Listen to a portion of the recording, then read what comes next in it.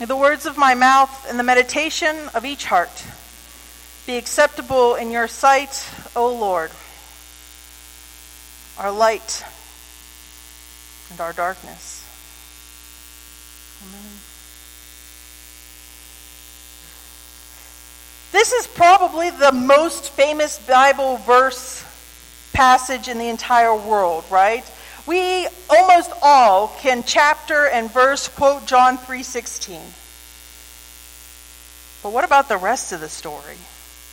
What about this story of Nicodemus coming in the night, asking these questions and wondering, and Jesus giving the answers in this kind of classically John's gospel way, complicated and complex, full of interwoven poetry and image that just kind of makes it all,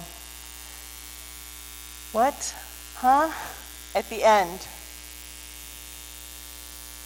Nicodemus is a Pharisee, and it's important that he's a Pharisee in John's Gospel because John's Gospel was written in about 90 AD, about 20 years after the fall of the temple, and the only reason most historians think that Judaism survived from that fall is because the Pharisees pulled them all together. And so, this is John's nod to the fact that these people have always been strong in saving the faith. Nicodemus, a Pharisee, comes in the darkness. He comes in the darkness to ask questions. I've always kind of appreciated that about Nicodemus. We don't generally come and ask questions in the light, right? We don't generally come and ask questions when we understand what's going on.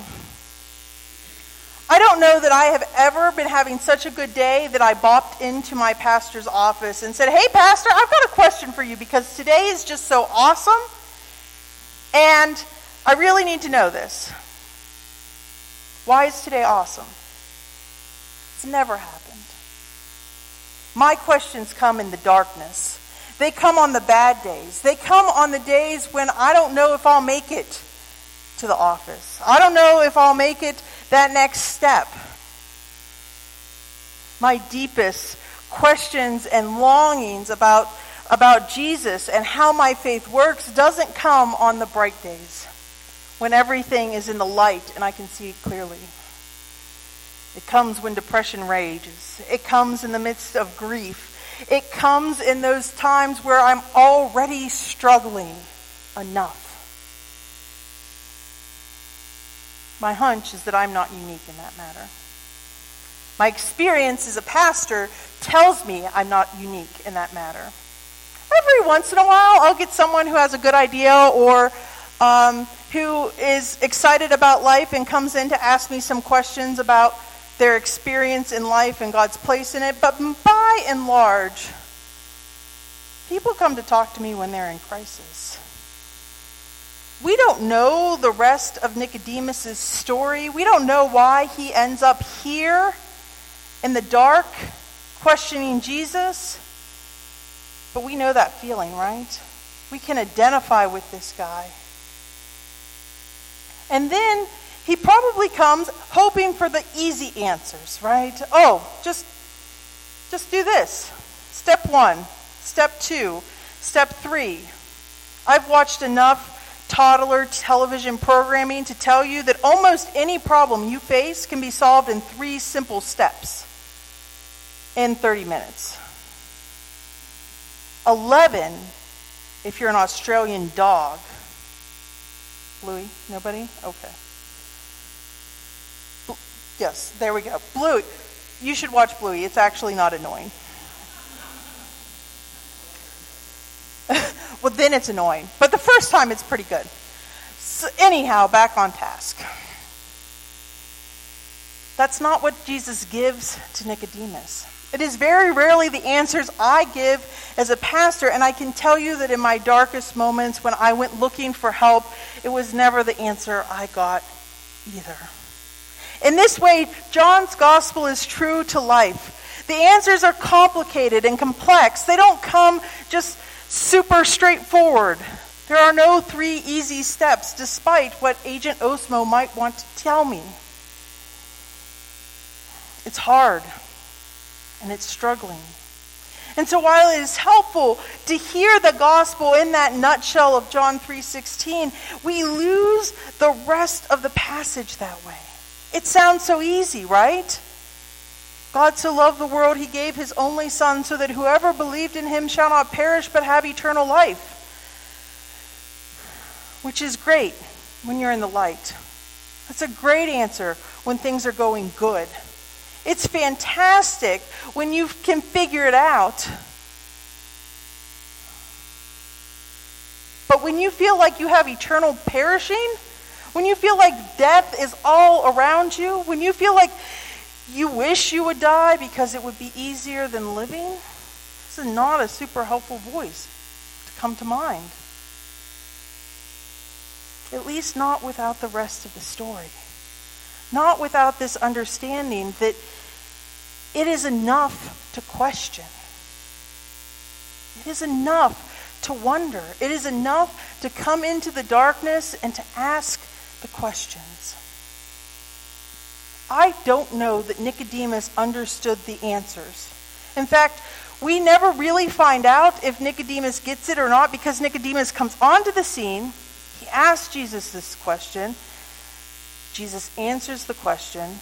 The scene fades to black at the end of this passage, and we move on to something else. And Nicodemus doesn't show up again until he is at the cross with Joseph of Arimathea, taking down Christ's body.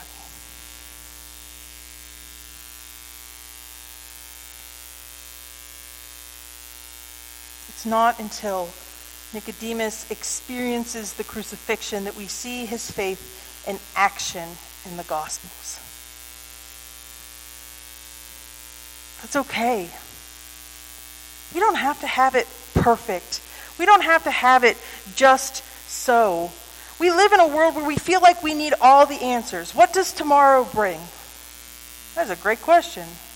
Because I will tell you that the last 2 Fridays I have got up with the plan to do a whole lot of not much. And they have not turned out that way. And that's okay. They've turned out really awesome. They have been filled with good things, mostly. But we don't have to have all the answers. Even the Pharisees, even the learned people of Jesus' church didn't have all the answers. We don't have to be able to quote scripture and verse day by day. Why? Because in this water, somehow, though we did not see it, even though we can only feel it, even though the wind blows and we don't know where it comes from or why, we know that the Spirit moves. We know that God's presence is with us. We know that in that darkness, Jesus is there. When we have questions, Jesus meets us in that place. I think part of why I don't go looking for answers in the light is because that's not where the answers are found. Jesus doesn't give all the light. It never says that the darkness goes away. Jesus dwells there in the darkness. So no matter how awful our life feels, no matter how hard today might be, no matter how full of winter blues you might have, because I can tell you that if it keeps this 10-degree weather crud up, we will all have them from sitting in our houses, right?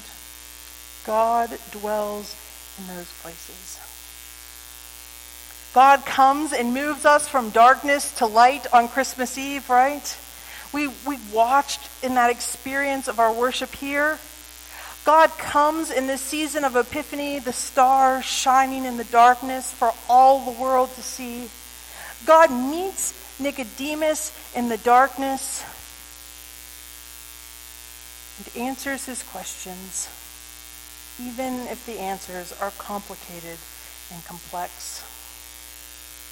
As we move through our annual meeting today, we will probably have questions. Some of them will be complicated, maybe. Some of them complex, hopefully not. But all of them promise us the same thing. Christ is with us. Jesus is here. So whether it's our personal life, our corporate life, our community life, we know that when we question, Jesus answers. When it is dark, Jesus dwells. When it is light, Christ shines. And that's enough. That's enough to get us from day to day, from life to life. It will get us through the night with Nicodemus. It will get us through the crucifixion. And it will get us through this life to eternal life, even if we don't always understand it or can explain it. God's presence is in that place. God's presence is in the darkness. Amen.